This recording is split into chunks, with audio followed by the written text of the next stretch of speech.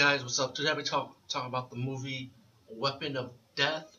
And you know what? This movie, I actually enjoyed this martial arts movie. It's good 80s goodness, cheesy moments, you know.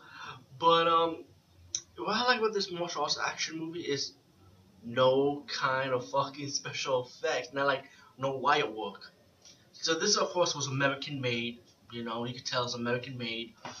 And the movie is pretty much about this martial arts student and his family. Um, a bunch of thugs come in, beat up on some of the martial arts students, beat up the martial arts teacher, and kidnap the sister of the martial arts of the teacher, martial arts teacher. And you find out in the stories as it develops. Well, it's an easy story to follow. The Chinatown gang leader, Fong, hired this American guy with his gang to kidnap the girl, and so the family of the martial arts school paid ransom because their own protection money she refused to pay. But now she pretty much have to pay. But instead, she has her son and hire a few guys to come and rescue the girl and bring her back pretty much.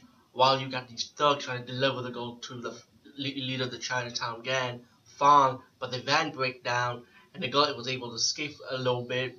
She comes across this bike again, and one of the gang members, one of the thugs that kidnapped her, has kind of like a heart for her, like so decided, I'm gonna help her out and try to survive this. So he beat up the whole motorcycle gang, and then once he saved the girl, he ended up having to fight some of the Fong's men outside that was waiting because they took too long to deliver the girl. So he ended up beating them up, and then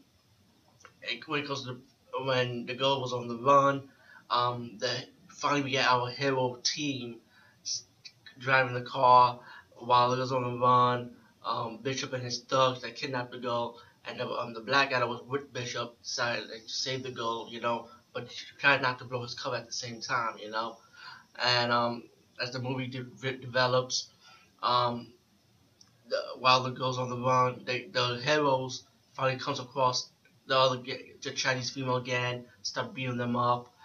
That's when you have like nothing but action after this, and then the girl comes across one of the hero in the hero team, and then he gets knocked out. The girl gets kidnapped again and finally brought to Fong, while Fong and his men have to wait up in the mountains for the ransom money. And then as it goes on, it's just nothing but action, guys. Really good old fashioned natural action moments, action straight up.